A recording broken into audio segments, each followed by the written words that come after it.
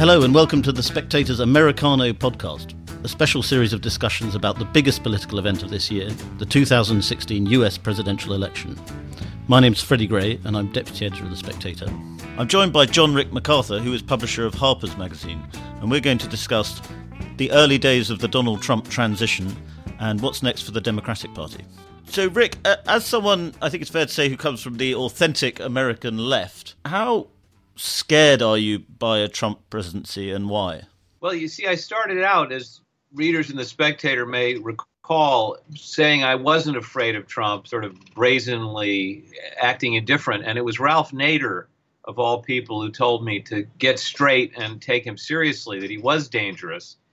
And the implication was also that he could win. And so to think of him as a figure of fun and to ridicule him at this point seems maybe dangerous. Yeah. So, but the main thing that I think about Trump is that he's unstable. He's mentally unstable, and that if he takes something the wrong way, say a foreign leader makes a joke or criticizes him or postures for his constituency or her constituency, he's going to take it personally and overreact. Now, there may be reserves of good judgment and moderation and common sense in Trump that we've yet to see, but it seems unlikely that he's going to become a fully developed, mature man, as some people have suggested to me, simply because he's occupying the White House. In fact, I even doubt that he's going to live in the White House. Somehow, you know that he spent very little time on the campaign trail. In other words, if he could possibly avoid it, he didn't spend the night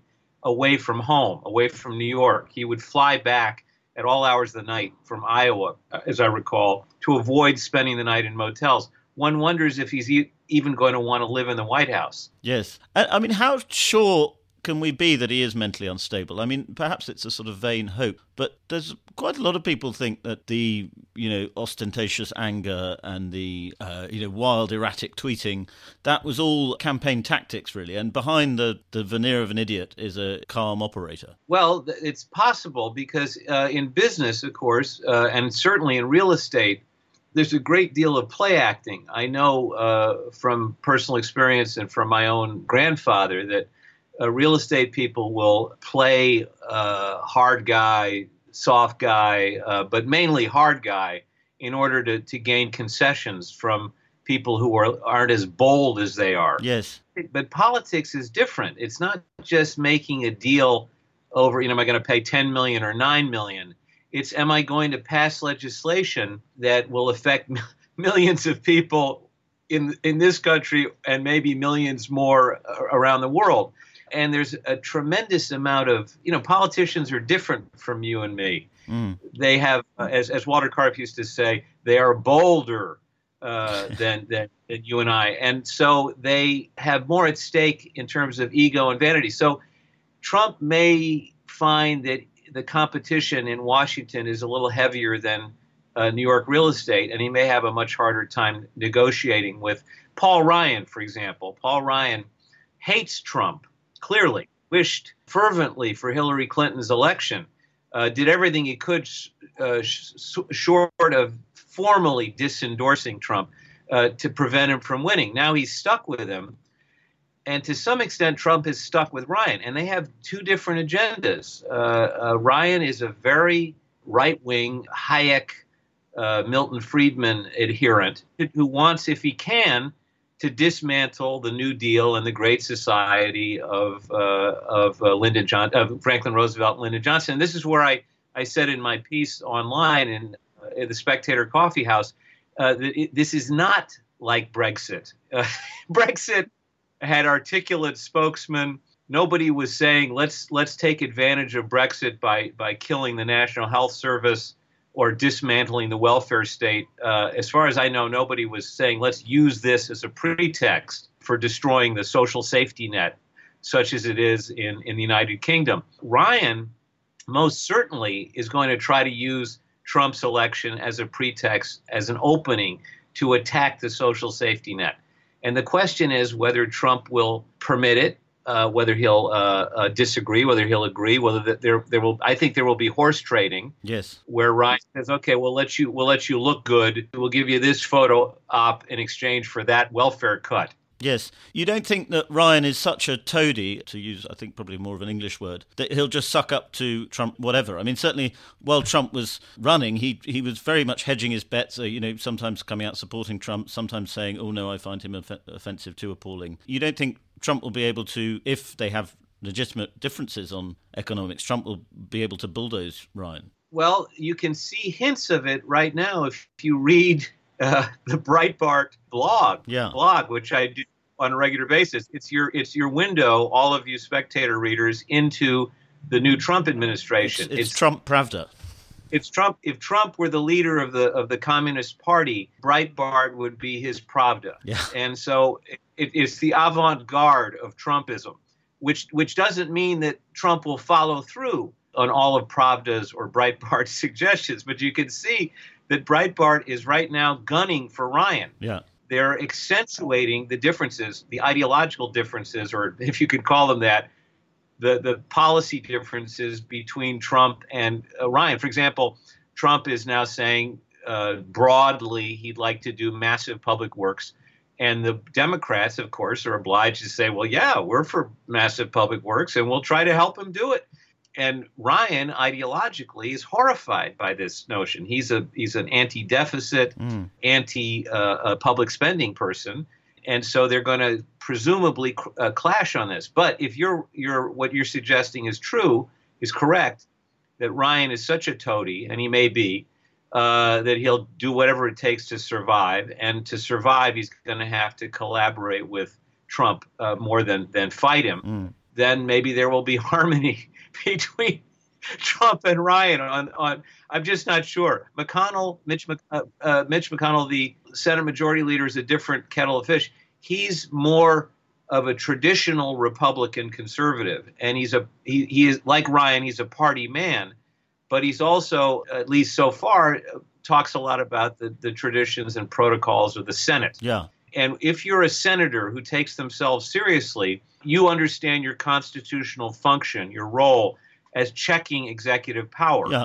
And they take this very seriously. Eugene McCarthy, when he ran for president against Lyndon Johnson, he told me this. He said, I was always very careful to argue my candidacy on the grounds that this was in part an attempt to restore Senate prerogative against a reckless executive making war in Vietnam without permission, without formal congressional permission.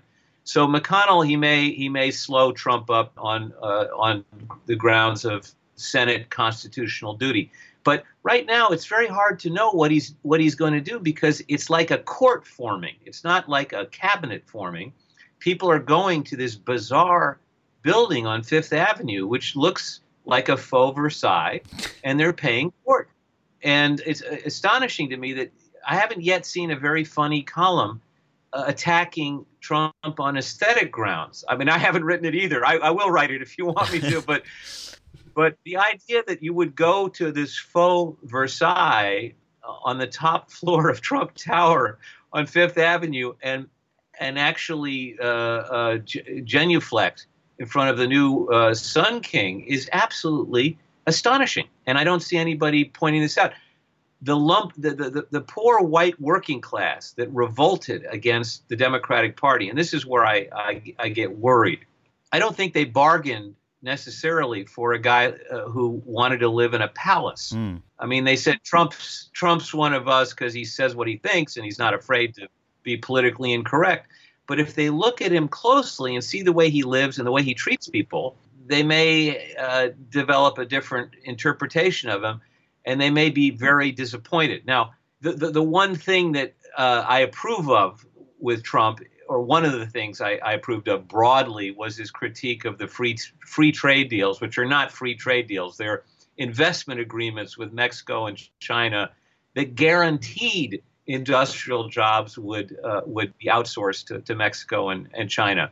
There was nothing stopping people from going to China and Mexico before, but NAFTA and PNTR, Permanent Normal Trading Relations with China, codified it and acted and still act as expropriation insurance against expropriation and harassment by the Mexican government or the Chinese government.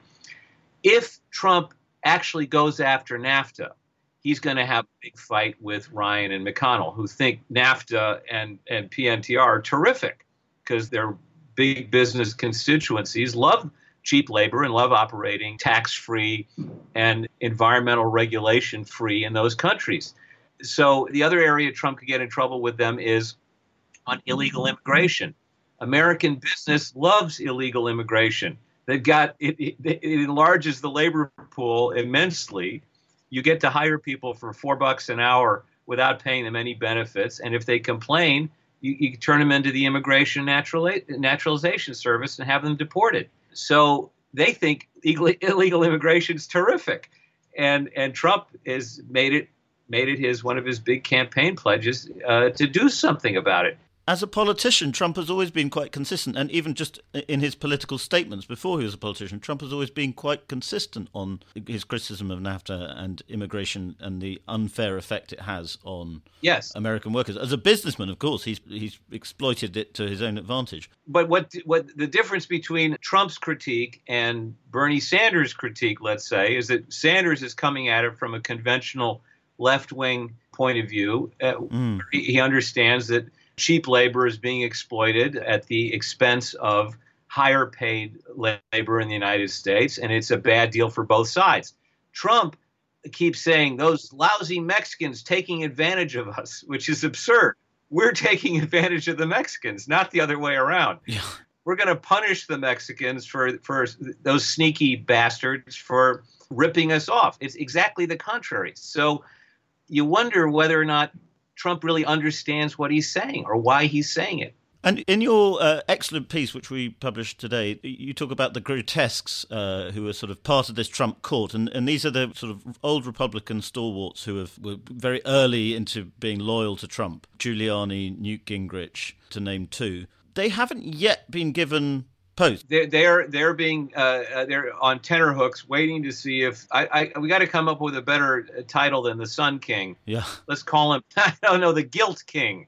Whether the Guilt King is going to bestow favors on them, and I think Trump, again, like a businessman, a good savage New York real estate guy, likes to keep people waiting. It's a conventional real estate tactic.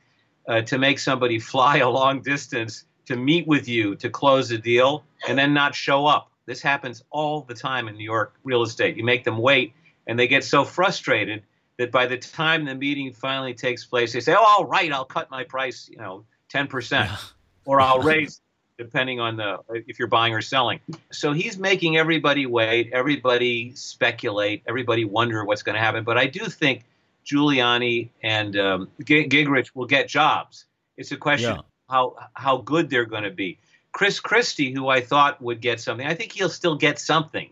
But again, in court politics, it turns out that, and I was unaware of this, that Jared Kushner, another real estate billionaire who's the son-in-law of Trump. Yes, and apparently the brains behind a lot of the decisions. Yeah, his father was sent away to jail by Christie when Christie was a U.S. attorney in New Jersey.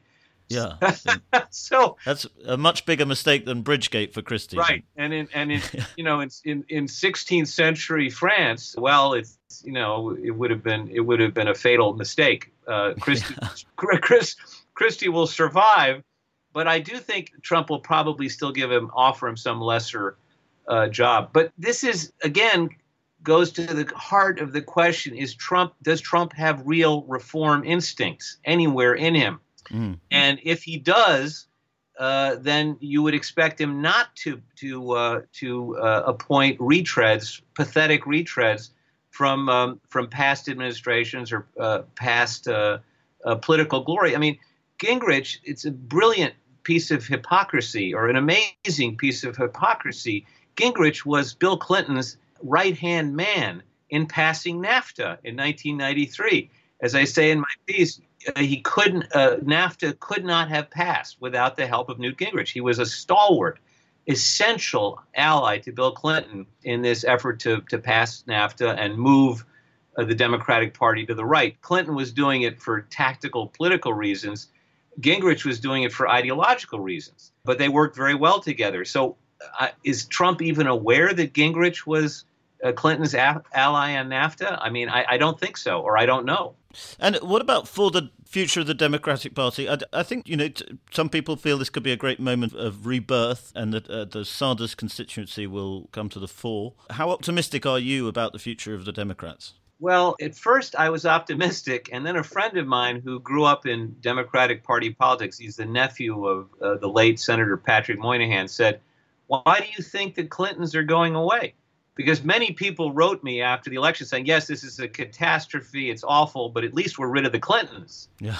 And my friend said, not so fast. She won the popular vote. She's only 69. After all, Bernie Sanders ran for president at 74.